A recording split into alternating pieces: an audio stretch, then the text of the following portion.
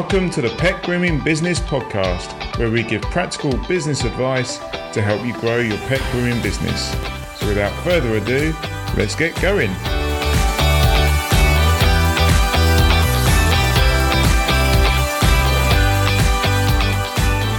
We're live. Hello everyone. Hi. Hope you're well.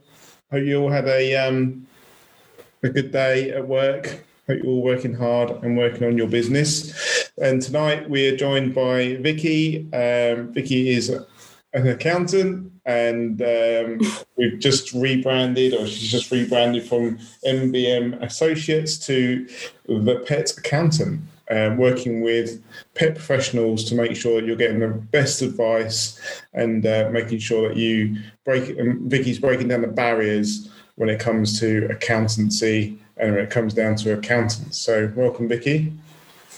Hello, how are you? Yeah, been a long day, isn't it? It feels like it was only this morning I was talking to you on Zoom. It was. Hello, everyone. As Bill said, I've done a little bit of rebranding recently. As you'll probably find in the next hour, I'm not overly corporate.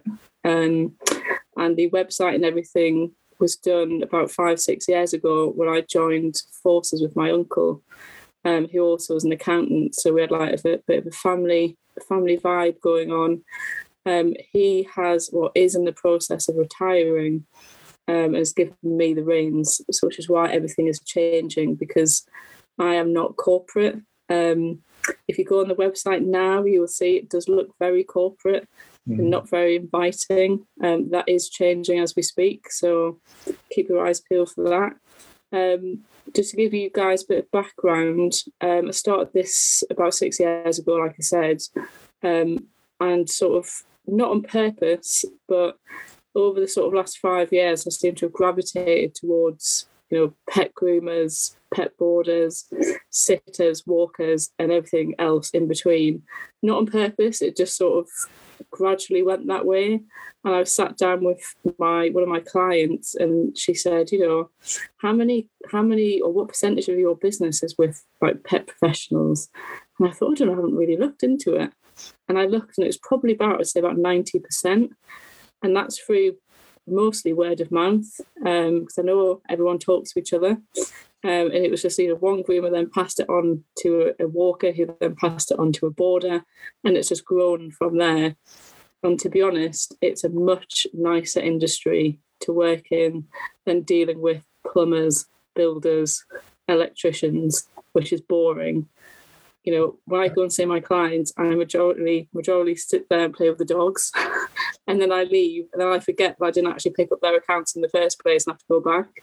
So that's the background of why I've sort of decided just to solely give my services to what we classify as pet professionals.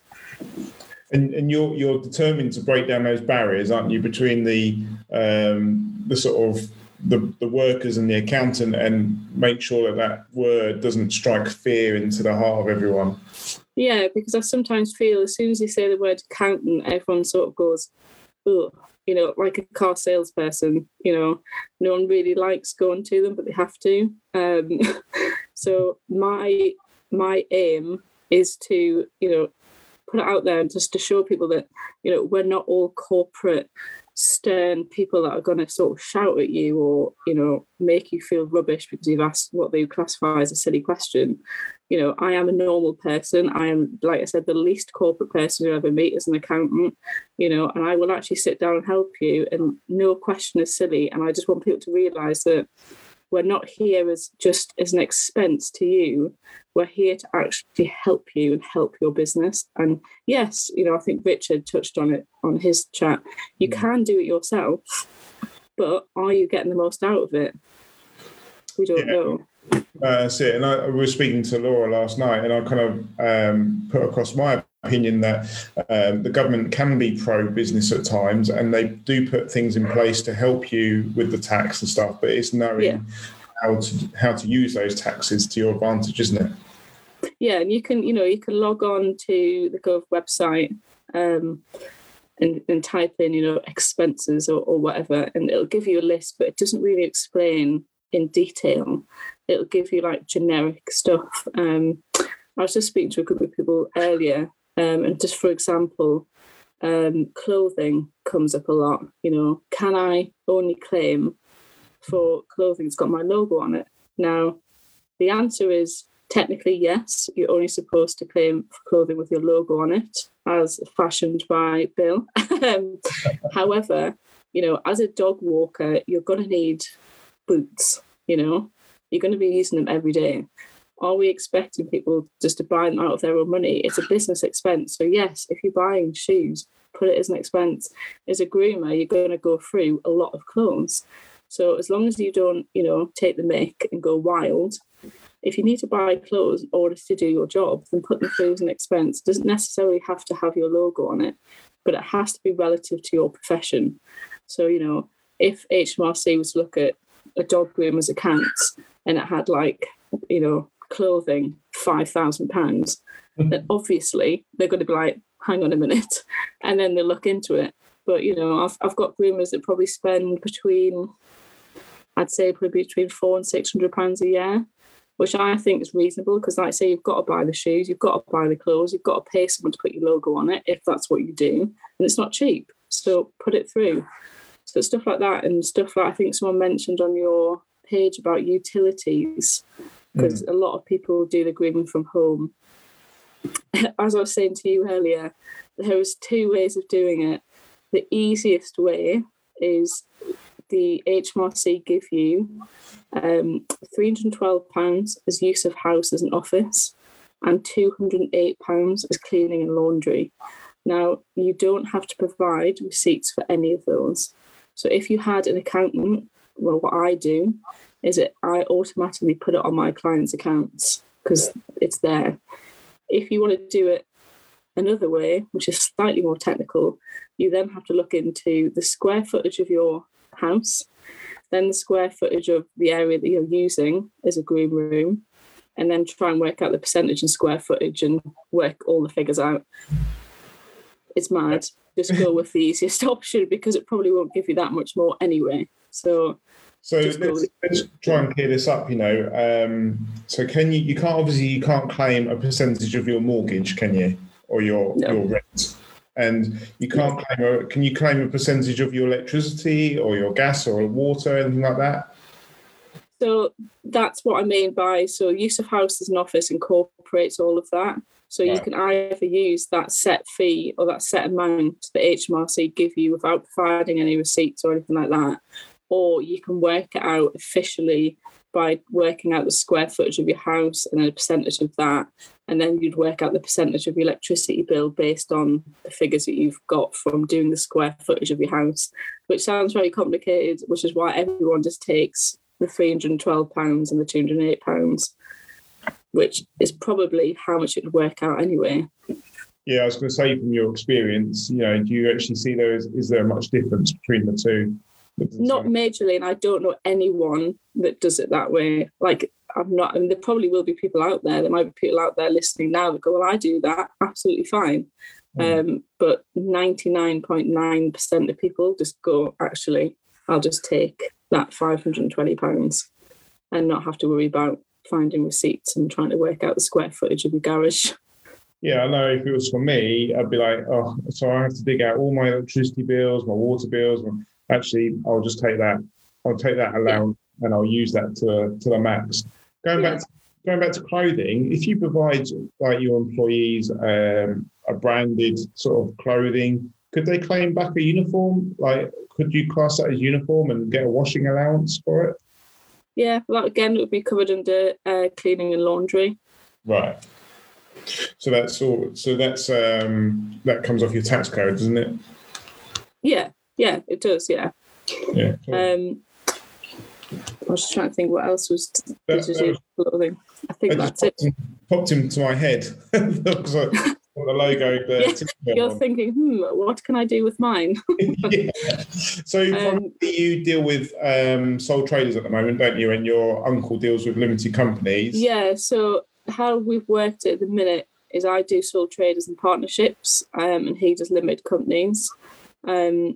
He obviously is going to be retiring at some point fairly soon, probably next year, which means I'll be taking it all on. At the minute, he is at capacity for limited companies, so we've actually got a waiting list of people wanting to come on board, which is good. But I'm going to have to maybe take someone on at sort of the start of next year to see how COVID goes. But primarily, I will deal with, for now, the sole traders and the partnerships. So can you explain the difference between a sole trader and the partnerships? Because that's something that I need sort of clearing up in my head. Yeah, so obviously I'll try and keep this as simple as I can. Yeah, you've got, Otters will be here literally for about another 3 hours and we'll bore everyone to death. Right, you've got sole traders, partnerships and limited company. Your sole trader does what it says on the tin. It is you. You are the business and you can do with that money what you like. With a limited company, obviously, as we know, it's very different. The money is not yours. The money is the company's money. The reason mostly people go for limited company is because if you get sued, which obviously is going to be very rare, it will hit the company rather than the individual. Whereas a sole trader, you are the only person. So if anyone sues you, they're going to be suing you and not the company, which I think is why people go down the limited company route. But we can come on to that a bit later. A partnership, just to keep it easy, say me and you were in a partnership and we had a grooming salon and you made, let's keep it easy, £60,000 turnover. So as a partnership, we made 60 grand. Then we had 30 grand's worth of expenses. So that's always going to leave us with 30 grand profit. Now, if you were a sole trader, you would pay tax on all of that 30 grand. With a partnership, you can split that 30 grand to whatever percentage that you want between us two. So we could do 50-50, 60-40, 70-30. If we do it, say 50-50, just to keep it easier, I would take 15 grand, you would take 15 grand, and we'd only pay tax on that 15 grand each. So with a partnership, you have your self-assessment to do, my self-assessment to do, and then a partnership self-assessment, which also gets sent off to HMRC. So there's 3 to do rather than, I guess, if you just 2 separate sole traders, you'd have 2. So the only difference really is that you get to share the profits. You're not paying as much tax. Yeah, I was just, that takes me right back to where we spoke to Emma Shanks, and she's just come onto the call actually, or she's been watching. That reminds me very much of Emma's question last night, where she was talking about paying her bather like £9 an hour, but her and her business partner, but also her life partner, was getting less money. But I just wondered whether they could benefit. Instead of being, they might be a partnership, but they would probably benefit from being a partnership rather than 2 sole traders, if that makes sense. Yeah, I mean, exactly. I had a lady that I spoke to yesterday, and actually, no, I've got a husband and wife. So the husband is the groomer and is essentially the business as a sole trader, and she helps him out. And I said to her, well, okay, if you're just helping him out ad hoc, he's not paying you for it. Do you have another job? No. Well, be a partnership then, because at the minute he's paying tax on, say, 30 grand's worth of profit and he's not using her. Now, if she comes on board as a partnership, that other 15 grand will go to her. So he's effectively already paying tax on 2,500 and so is she. Whereas before, he's paying tax on a hell of a lot more. So yeah, if you're with another person, you're both just separate sole traders, then it'd be worth being a partnership, and then you can decide between yourselves how you want to split that profit. Yeah, maybe Emma can comment on that, just to sort of say whether that resonates with her. But Lee has also said, as I'll be having my own salon with my wife, would it be best to have a partnership? And I'm assuming that you're both going to be working in that shop. Yeah, I mean, obviously it depends if his wife or her wife has another job, because then tax benefits, it won't really work, because then someone's going to get money from their other job plus money from the grooming, which means they're going to be earning a lot more money, which means they'll be getting taxed more. But if your partner is not doing another job or is doing something that doesn't really earn that much, then you may as well be a partnership, because then you can split those profits. But obviously, it's hard for me to say yes, do it, because it depends on that person's circumstances. But, you know, my example, going back to the husband and wife, she wasn't taking any of the tax benefits. She was doing the work for him and didn't have another job. So it's like, we'll be a partnership then, because then he's paying less tax. It just works out better. And a lot of people do that. And it sounds as though that's something that's quite complex to do on your own, with all the different tax returns. I wouldn't say it's complex, but you have to have the software in order to send the partnership return. So obviously at the minute when you're doing a sole trader, you yourself can log on and have your own account to send that off to HMRC. But with a partnership, you have to have the specific software in order to send off the partnership return. So in that sense, if you're going to be a partnership, you're better off getting an accountant or a bookkeeper to do that for you. Yeah, and I take it the same. You go into HMRC and you register as a sole trader. This is a separate registration to that. No, so there'll be a box. So when you go register, it'll say, are you a sole trader, a partnership, or limited company? So if you're setting up a partnership, you'd have to click the partnership box. And then it'll ask you for details of all the individuals in that partnership. Right. Well, I think, you know, straight away, some of us have learned a lot from that. And I, for one, will be going back and sort of looking hard into that, because obviously me and my wife are working within a partnership. So I'll certainly be looking at that with the dividend sort of allowances coming right down through the government. You do have to ask, or I ask the accountant every year, you know, is it still worth being a limited company? So that sort of leads us on to the vein of my life, limited companies. The big question: sole trader versus limited company. You know my opinions on that. I do like a limited. I think it gives you a good mindset going forward. It gives you, it makes you feel grown up as a business, an actual business. For me, that's my personal opinion. But you've got to make these tax. You've got to make tax work for you, don't you? So exactly, it's all about saving yourself a bit of dollar. And like you said, the dividends are coming down, the corporation tax is going up from 19 to 25%, which is obviously you've got to bear in mind. And I think from a startup perspective, and a lot of the businesses I've been speaking to over the last few weeks have either just started or only been like in business a year, to jump into a limited company, for me personally and from experience, is just the wrong thing to do. I'm not saying that you can't do it, and I'm not saying don't do it. I'm just saying from a tax perspective, if you're just starting out and you're only making maybe 10 to 15 grand profit, you are not going to see the tax benefits of going into a limited company. And also, paying an accountant to do limited company accounts can almost sometimes be treble or quadruple the price of a sole trader. And you've also got to get your head around the fact you've got to do a payroll. You've got to get your head around the fact that the money that goes into the business bank account with a limited company is not your money. It's the business's money. And when you take money out of there, it's going to be taxable. Whereas as a sole trader, the money that goes into your bank, you can do whatever you want with it. You're not going to get taxed on any of it, like to take it out. That money is your money. So, and I spoke to a lady, just put it into perspective the other day. She was only making sort of £6,000 profit, and she was paying her accountant something like £300 a month.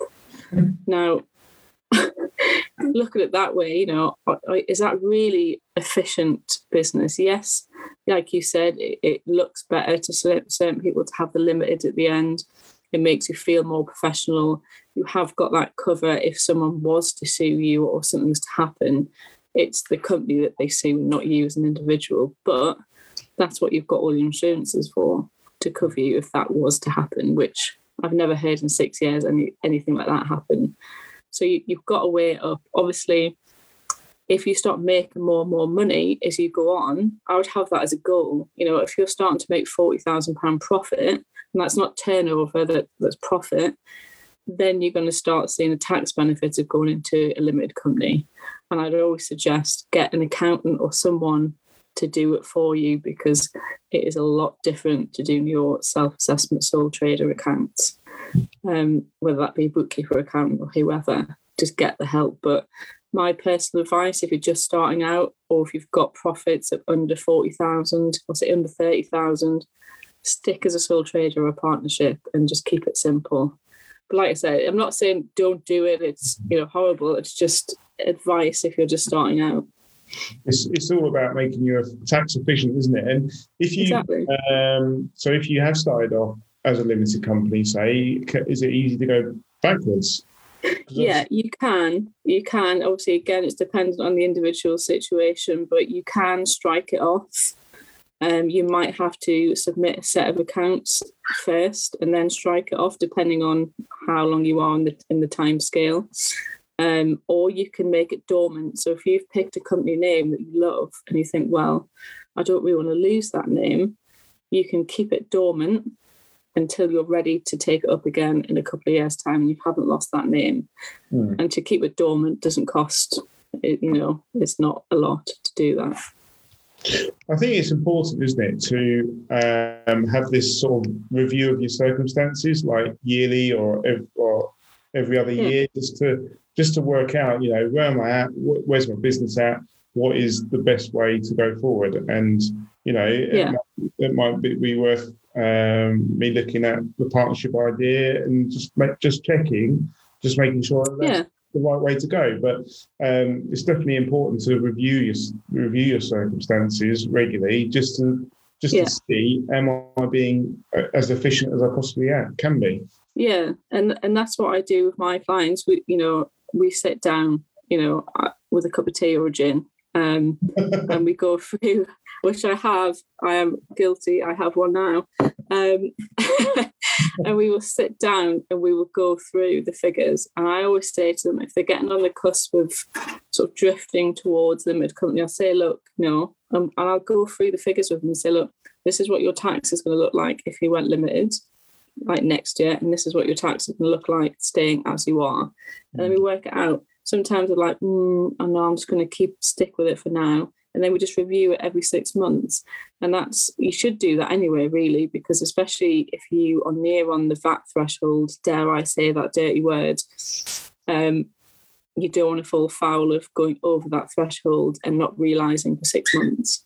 Because when you register with HMRC, they will backdate it. So I always say review it at least every 6 months, so then you know where you're at. So the VAT, I've got a question sitting here for you, waiting for about VAT. What's your opinion of that? What's your thoughts around the VAT? And it really cuts the opinion, divides the opinion. I've seen people going, "Don't do it. It's the worst thing I've ever done in my business. Don't do it. Stay well away from it." Ourselves, it was suggested that by a business partner that we try and stay below the VAT threshold, but the business was just wanted to sort of keep running. And I was just like, we just can't stop in September and say to customers, sorry. We've made £83,000 this year. That's us done. So what's your kind of take on it all? I mean, again, it depends on your personal preference, but if you've got a business that's doing that well, that you're making a turnover of £85,000, then you shouldn't let the VAT stop it. Like, just do it and then just go past it. It isn't difficult to do.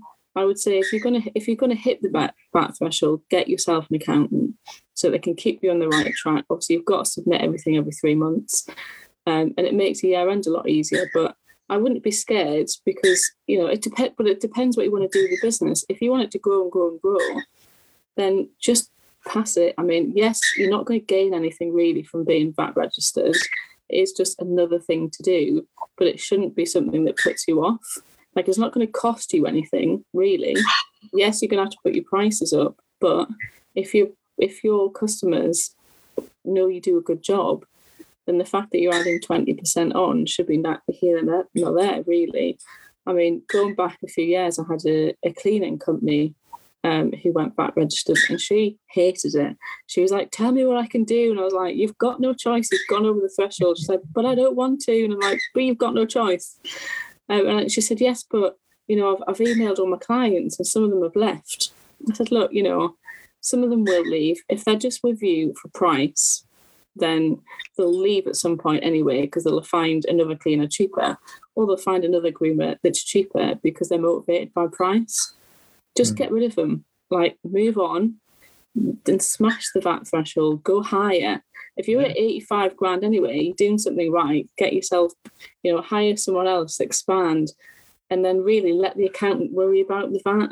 Like, it really isn't, you're not going to gain anything from it. You're not really going to lose anything.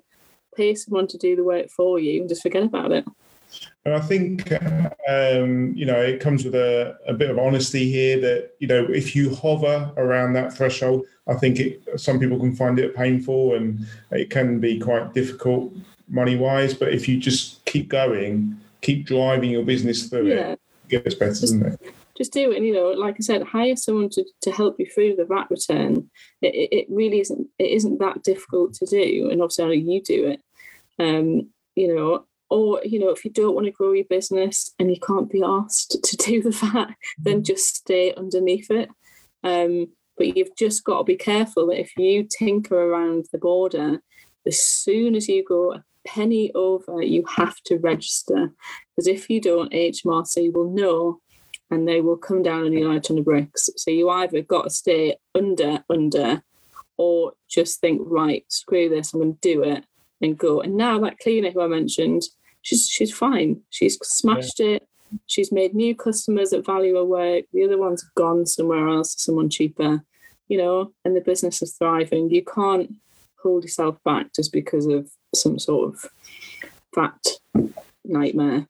It's a mindset, isn't it? And can you remind everyone what the threshold is, what the rules are around it? £85,000 is the threshold. There are different types of VAT. I know you do the flat rate scheme, don't you? And that just means that you pay a set amount and you can't claim back the VAT on other purchases, to put it simply. Yeah. Or it's the 20% VAT, and if you buy loads of stuff, then it'd be probably more advantageous to do another scheme where you offset what you buy, you claim the VAT back on them, what you charge, if that makes sense. So they balance each other out. It's the simplest way of putting it. And if you're predicting that you're going to hit the VAT threshold, you need to register. Yeah. So if you think that you're going to hit it next month, then register. Because again, if you don't, HMRC will know, and they love sending you a good old fine. So, which we want to avoid at all costs. So Sarah here is obviously, she's put a question on here. Can you legally split? I know you like this question. Can you legally split two businesses under the same roof for VAT purposes? One groomers and food and retail. Well, as you know, up until this morning, my answer would be absolutely not, because HMRC, to put it simply, in order to split your businesses, they have to be completely different. So you'd have to be a groomer on one side and a bricklayer on the other side. And you think, right, I'm opening a bricklaying business, I can separate them. They have to be that different, because a lot of people think, oh, I'm going to hit that back threshold, so I'll just make another business to try and split the profits, split the turnover, so that I don't hit that back threshold. That is the reason why HMRC have said they have to be completely different. Until we spoke to a lady earlier on this morning who had a bit of a dodgy groomers nearby, and they did the same. So she had a grooming, I think, was it right? She had a grooming salon, and then in the next room she had like was it a daycare or a training thing? It was a school. A school. Which grooming. So this is probably the most. This is probably what happens the most: a grooming school and a dog groomers. Sorry, I thought you were going to talk longer then, so I thought this is my chance to get a sip in.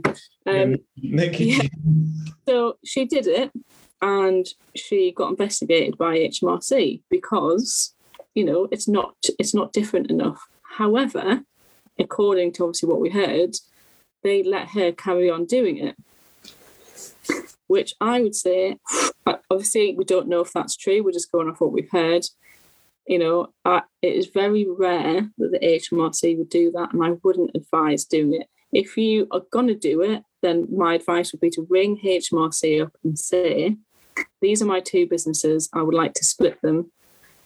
Is that allowed? And they will tell you yes or no, because what you don't want to be is investigated by HMRC, because they will go into everything. Like everything. Yeah. So it's best to ring them up. If you've got an idea like, I want to be a dog groomer and dog daycare, can I split them up? My answer would be no, you can't. Mm-hmm. But as we found out today, if it's true, it's worth giving HMRC a call and saying, this is what I want to do. Can I do it? And they will tell you. But normally I'd say no. I think that might have been sort of rumour mill. I don't believe that. Yeah. I've taken this advice myself before, because we sort of thought about doing similar, splitting into two different businesses, and our counsellor was like, you've literally got to have everything completely different. You can't even have the same employees that cross over the threshold. Yeah. You've got to have different phone lines, different bank accounts, different. Absolutely everything was different, and when you start to sort of look at it, you just think, actually, that's just not worth it. It's not, and you'd be surprised, because some people still do it anyway.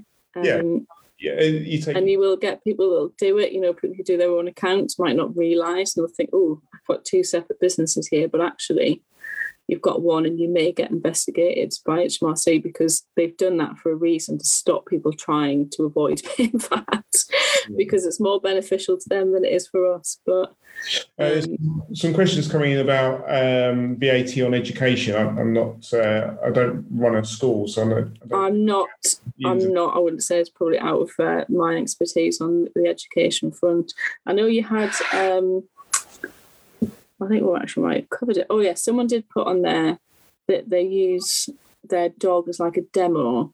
And can they claim their vet costs? No, you cannot. And you'd be surprised how many people send me their vet bills for their own bloody dog.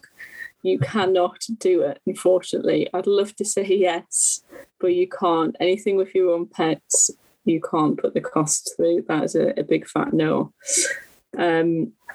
Someone else mentioned to me about national insurance. Now, this is a one that people tend to forget about when they're doing their self-assessments. Your Class 2 national insurance, you can pay voluntary. So sometimes if you don't earn enough to hit the threshold, when you do your self-assessment, it just won't include it. Or it'll say, do you want to pay it voluntary? 9 times out of 10, people say no. And then, for example, I've had quite a few groomers that have got pregnant over the last few years, and they've rang me up and they've gone, like, I can't get maternity pay because I haven't been paying my Class 2. And I always ask the client at the start, if you don't hit that threshold, do you want me to tick the box? And everyone says no, because they don't want to pay the extra money. So just if there's anyone out there that does their own self-assessments and you don't meet the national insurance threshold, make sure you click and pay the voluntary amount, because it is worth it. Because if you get pregnant or sick or whatever, they will look at whether you've made those contributions. And if you haven't, it's a bit more of a ball ache to then go and try and get those benefits, because then they'll backdate it. So that's just one that has come out a couple of times and people have fallen short. Tick the box. It's not that much, and it's definitely worth doing. Just as a side note. Okay, cool. And and if you don't, there is a way to check your national insurance, isn't there, and see how much you're in debt, or how much you owe, or whether you're. There's a calculator, or you can just ring them and ask. You might be on hold for about an hour and 45 minutes, but you can just. HMRC, they are helpful when you get through to them. It's just, you have to wait quite a while. I was just doing a very quick bit of Googling whilst you were going over that, and it does say education and vocational training is VAT exempt, I believe. Okay. So you do not charge VAT to the customer, but the VAT on the cost of making that supply cannot be claimed or recovered. So there's a no on both sides. Yeah, it's specialist subject by the sounds of it, education. It is. And that's why I'd always advise, if you're going to hit that threshold, get an accountant or a bookkeeper to do it for you and talk you through, because especially now things gone digital for that, you have to have a special software in order to submit those VAT returns to HMRC. Yeah, and I want to point out, and we had this and I've had many, Heidi's just come on saying VAT exempt only if you're doing the training, but I've had many a discussion with Richard, my bookkeeper, about things going through the books and things that are allowed and aren't allowed. And I think we gradually found out, that like anything, like the law of the land, it's all up for debate. And it's not until it's tested in court can you definitively say yes or no. So yeah, and it changes all the time as well. That's another benefit of getting a bookkeeper and accountant, because the things that you can claim for and can't claim for, they change all the time. We have to get reading material every year, which is like books like that thick, with just up to date tax information, because it does change.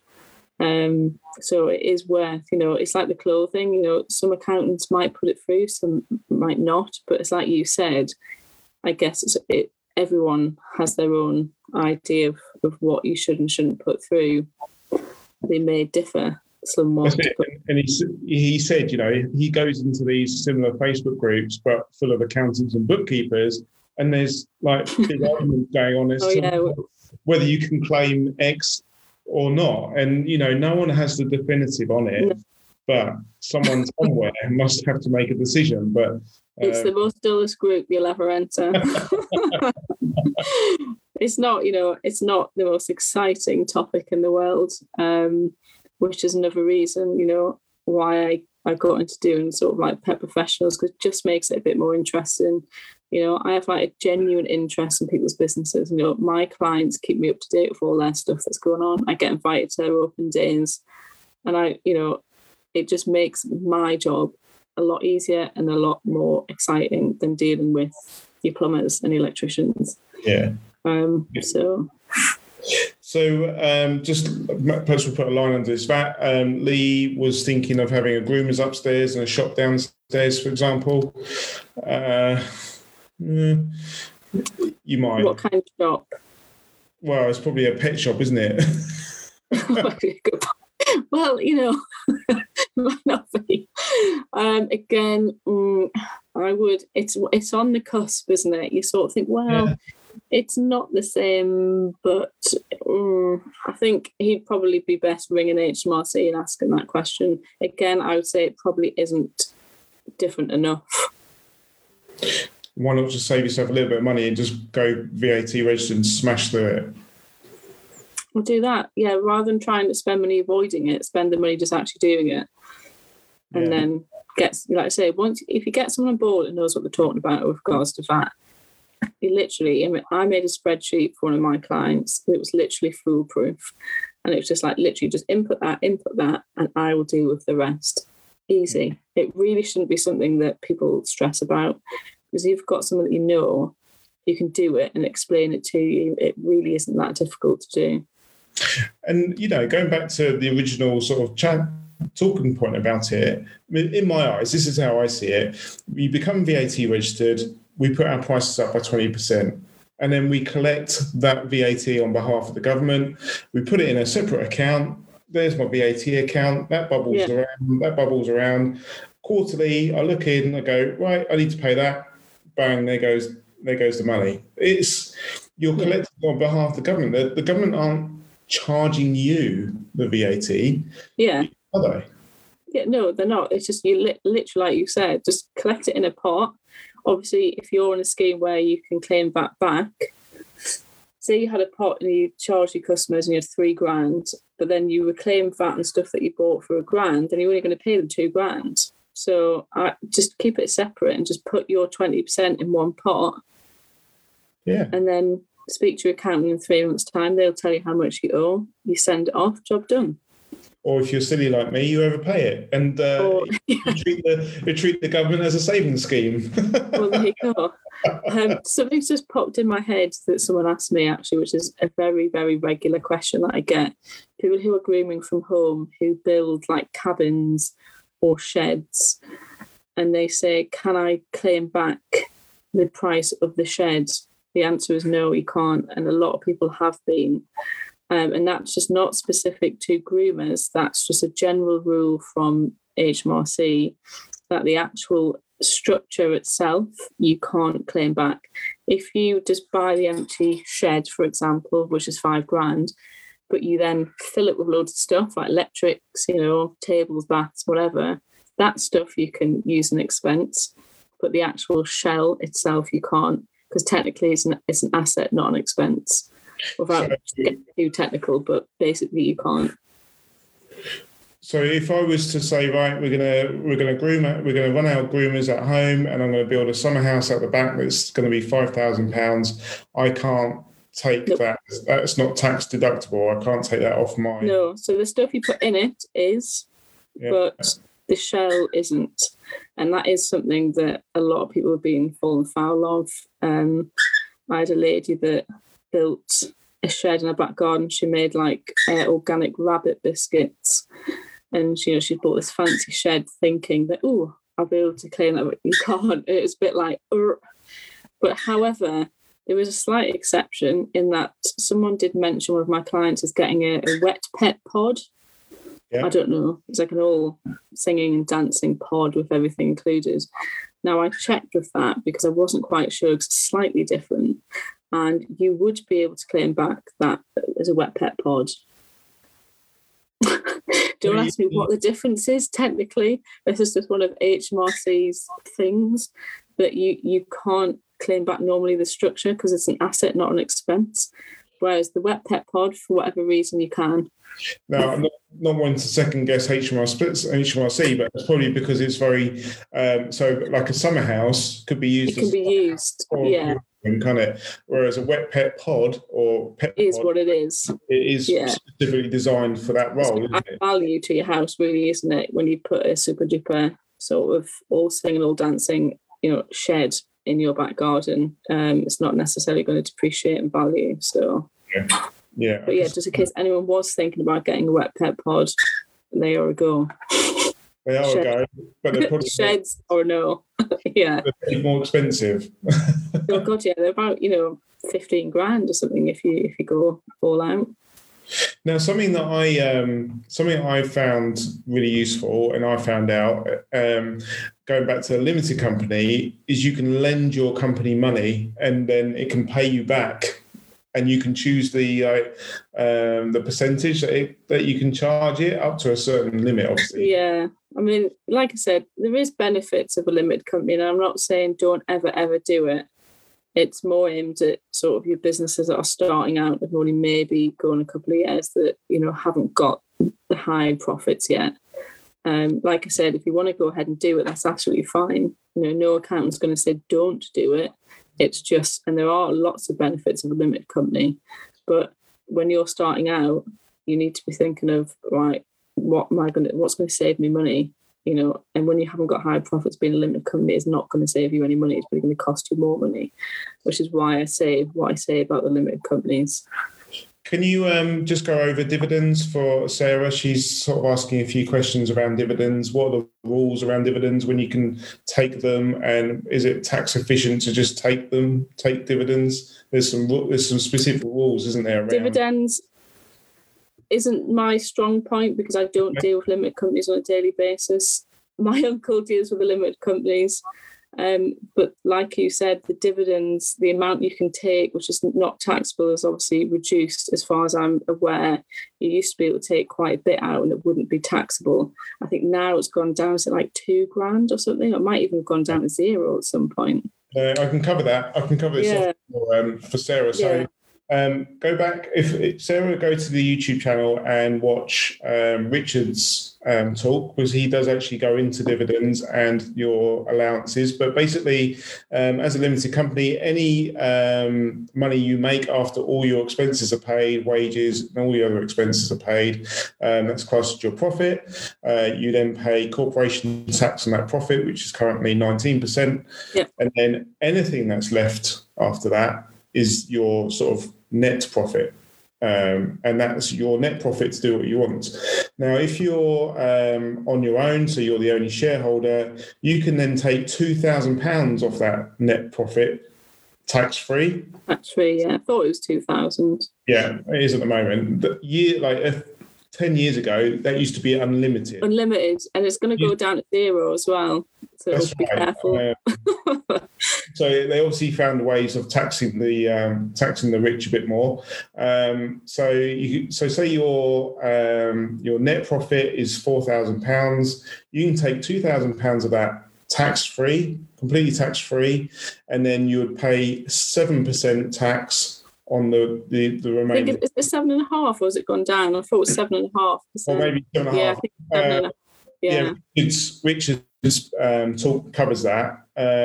If you've got, say you've got two of you, there's two shareholders in the company and you've made £4,000 net profit, you could potentially both take £2,000 each tax-free. So that's how you sort of take dividends. And you can pay yourself through dividends, obviously, because it is a lower tax bracket of 7 or 7.5%. But again, you've just got to take that advice and do that sort of planning meeting with your accountant and saying, look, this is what's going on. If you're limited and you've suddenly made a big profit and you've done a planning meeting around month 9, you could actually look at putting some of that profit into a pension, and that's tax-free. I very much doubt you'll hit the tax limit on that.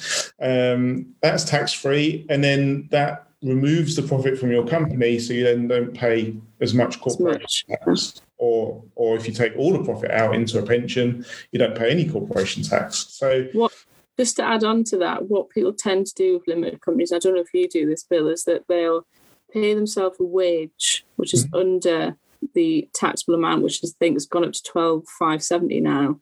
Yeah. So that you don't pay tax on your personal wage, and then whatever's left, obviously you'd pay your corporation tax on. But if you were to take money out of that as a dividend, then obviously that's where the benefits of a limited company comes, because you're only paying 7.5% on the money that you take out and not 20% or 40%, which is then where the benefits of this come in.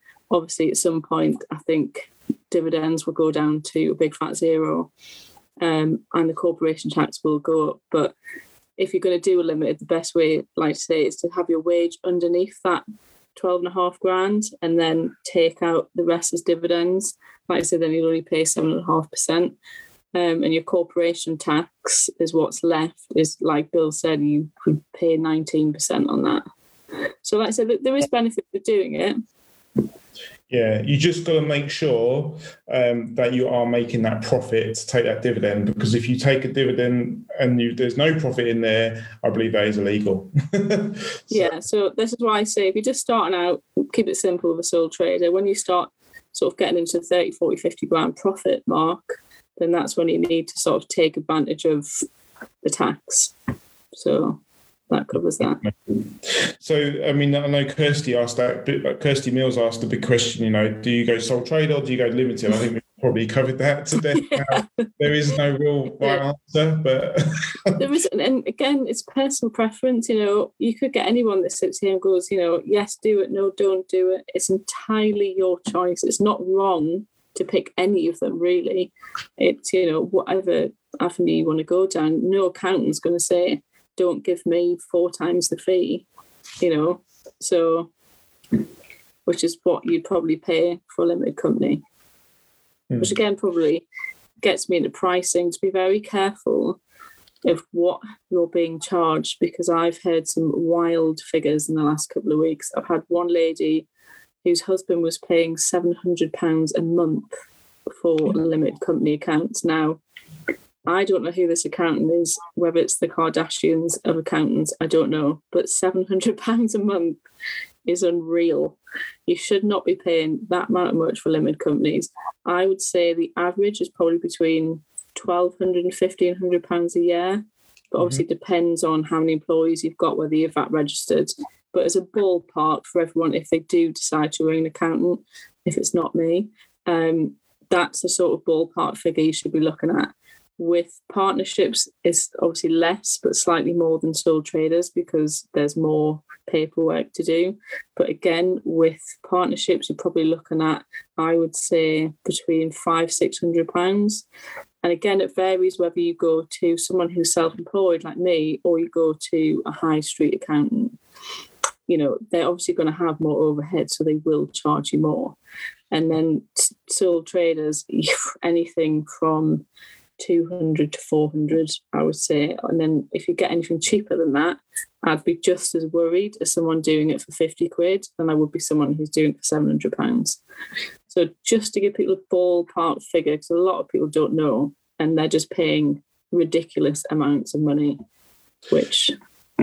Yeah, and it's not, you know, this is someone that you're going to enter into a relationship with as well, isn't it? A professional relationship, because you are going to have to rely on this person. You're going to have to rely on their advice, and you're going to have times of the year throughout the year where you're going to be speaking to them quite a lot. So it's definitely someone that you need to be testing out, don't you, and shopping around and making sure that not only does the price fit with you and your business, but you actually get on with them, and you can you know, you don't dread that email, you don't dread that phone call from them. Oh, here we go again. Oh no, it's my accountant. Oh.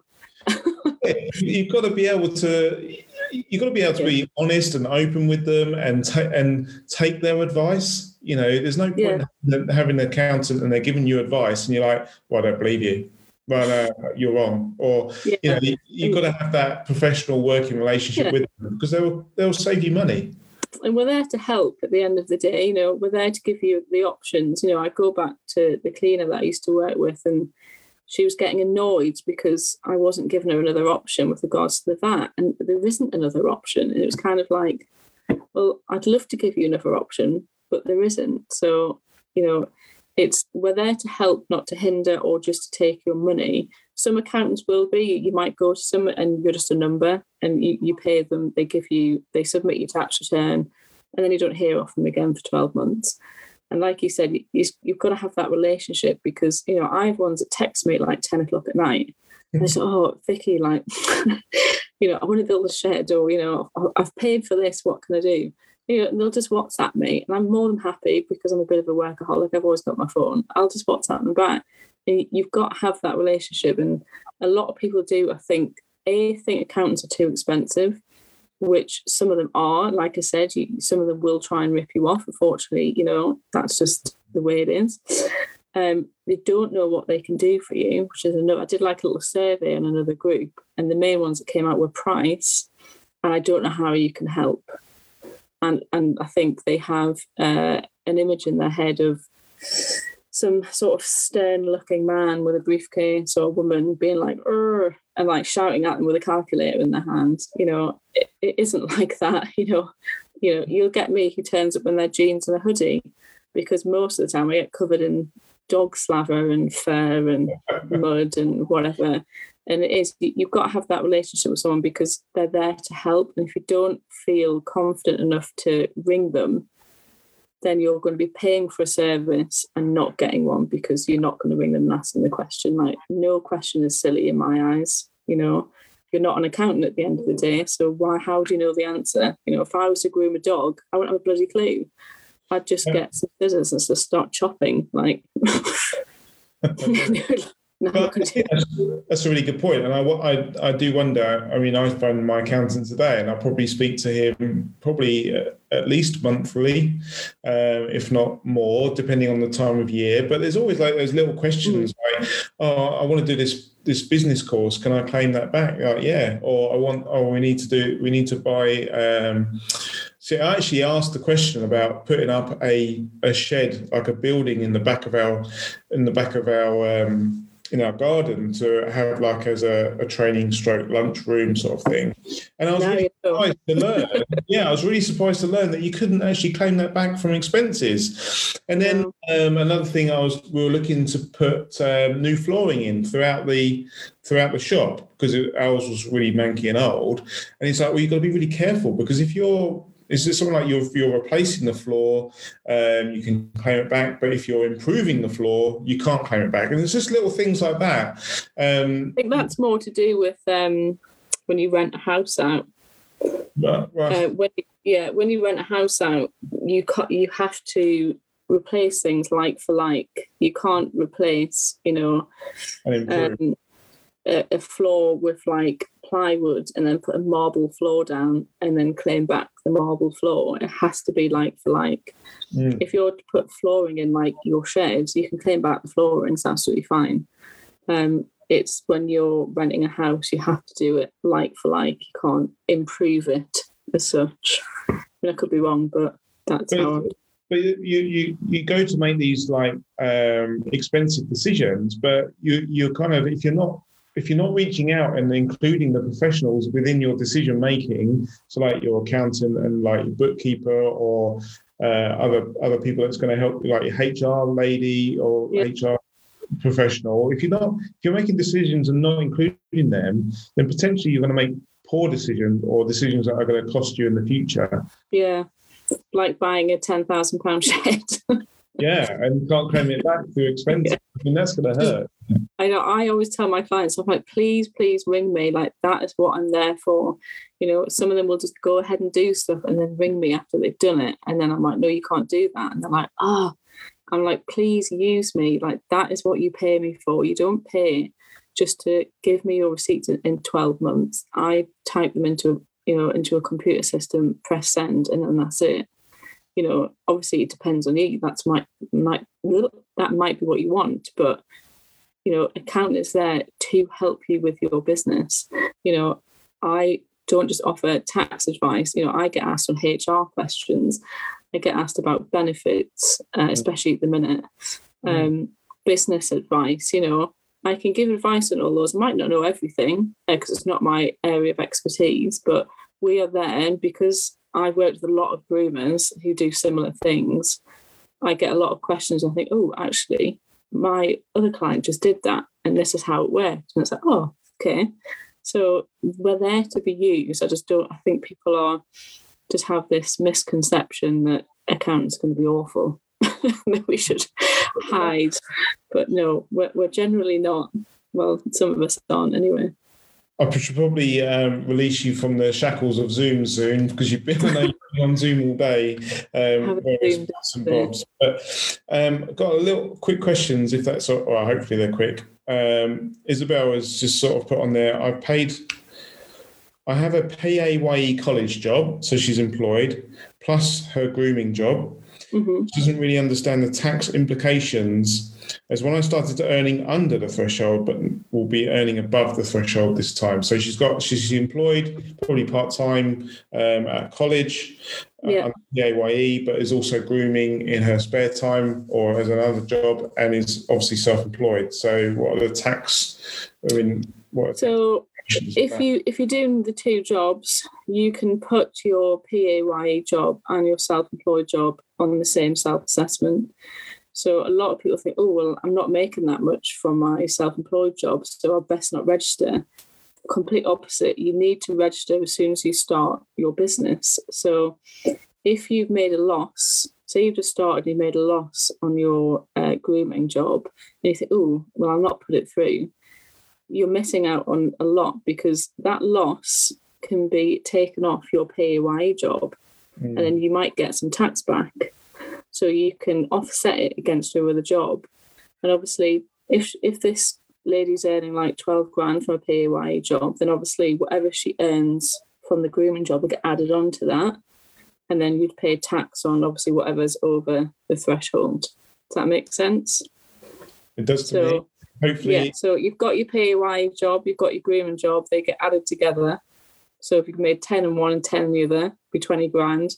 And also you would get taxed on that bit after the 12 and a half. But again, if you've made a loss, you can counteract it against your other jobs. It's always worth doing. Yeah. It's a very quick answer to that. I know, none of these questions have very quick answers. That's a very simple, quick way of putting it. Okay, I've started with an easy question for you. It now gets a little bit more trickier, maybe. No, I don't want a tricky one. It's late. Go on. This is a good tester. But I think Nikki will probably try and get in touch with you directly anyway, and we'll put your details on the group afterwards. And you are hanging out in the group as well, aren't you? So you can... Yeah, I'm always about. I started in June 2019, and I still haven't done a self-assessment. Alarm bells. Yes.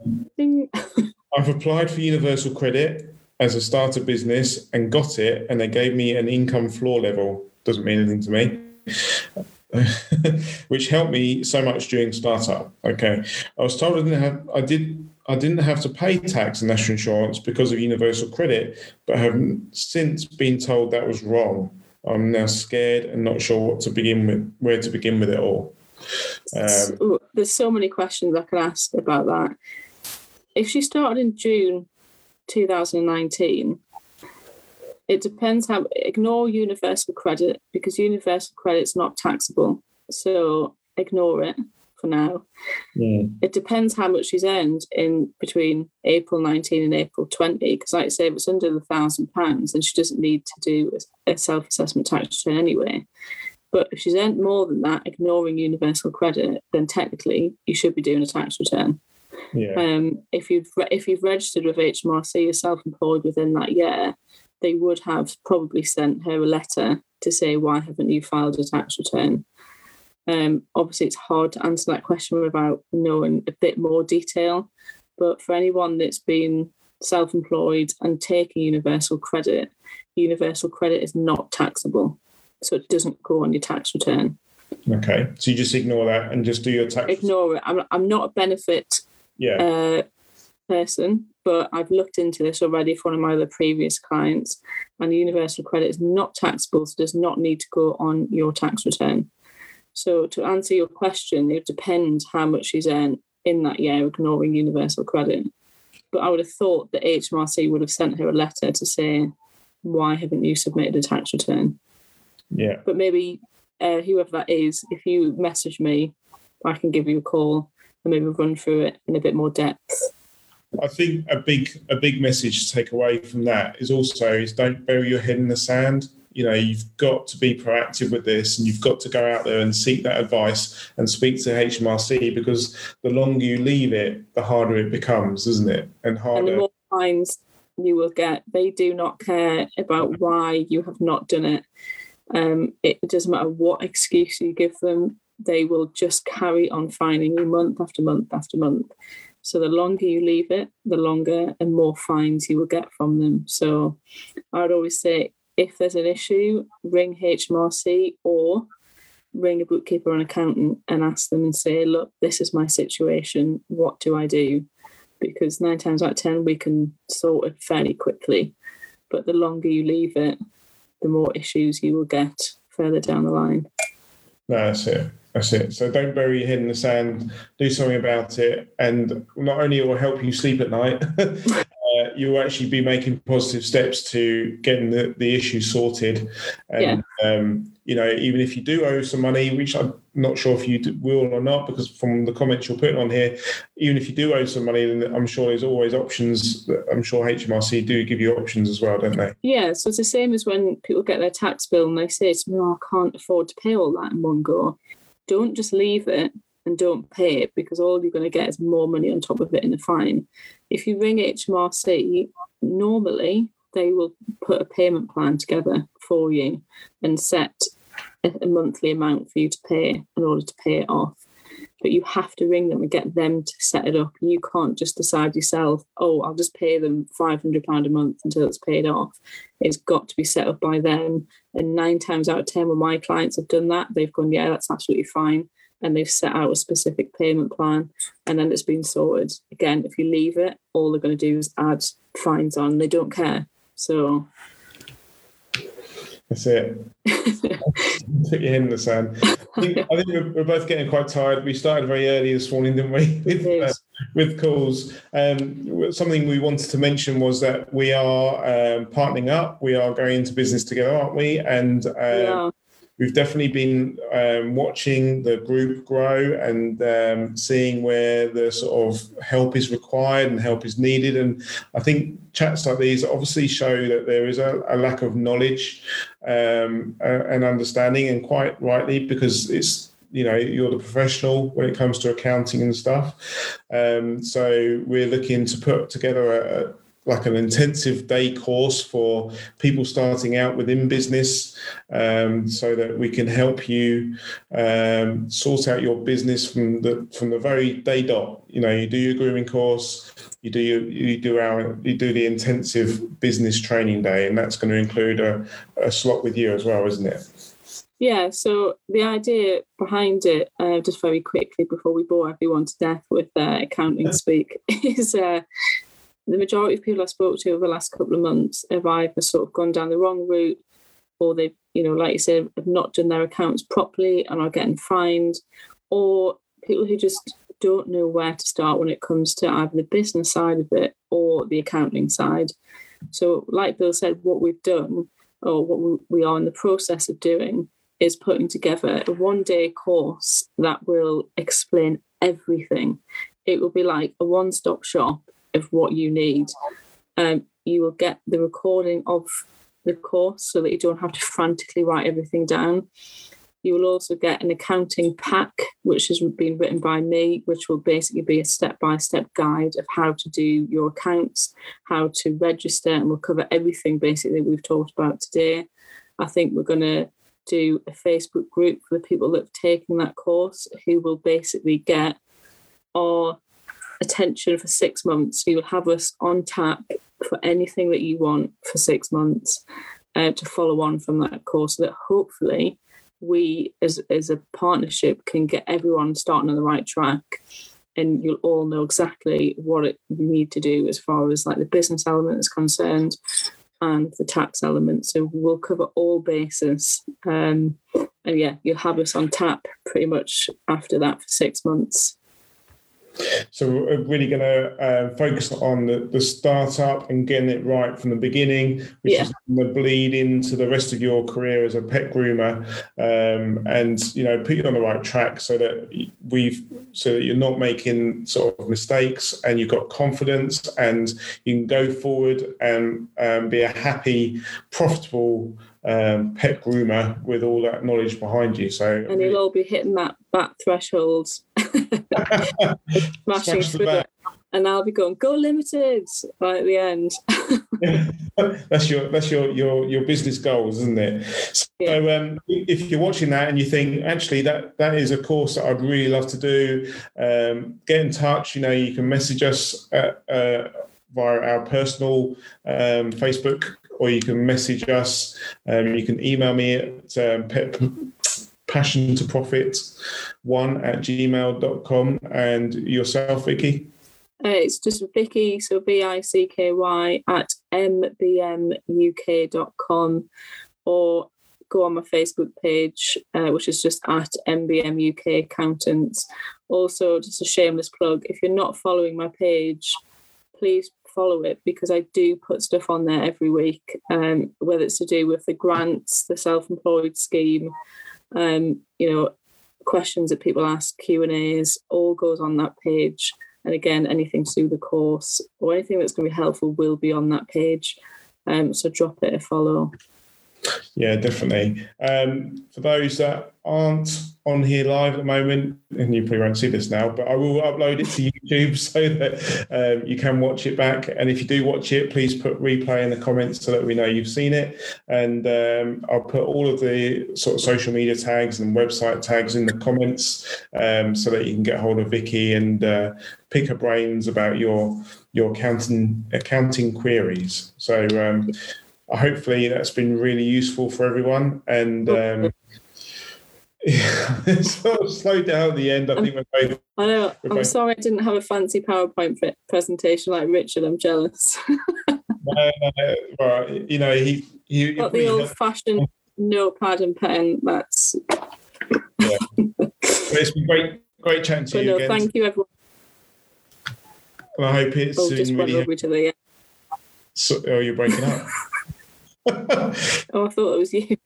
I've only had one glass of gin today as well. It's already gone wrong. Right, well, let's end it here then. Perfect. Yeah, anyone, if you need me, Bill will put my details in his group and literally just drop me a call or an email. I'll happily answer any questions. Brilliant. Thanks a lot. All right, I'll speak to you soon. Take care. Bye, everyone. Take care. Bye.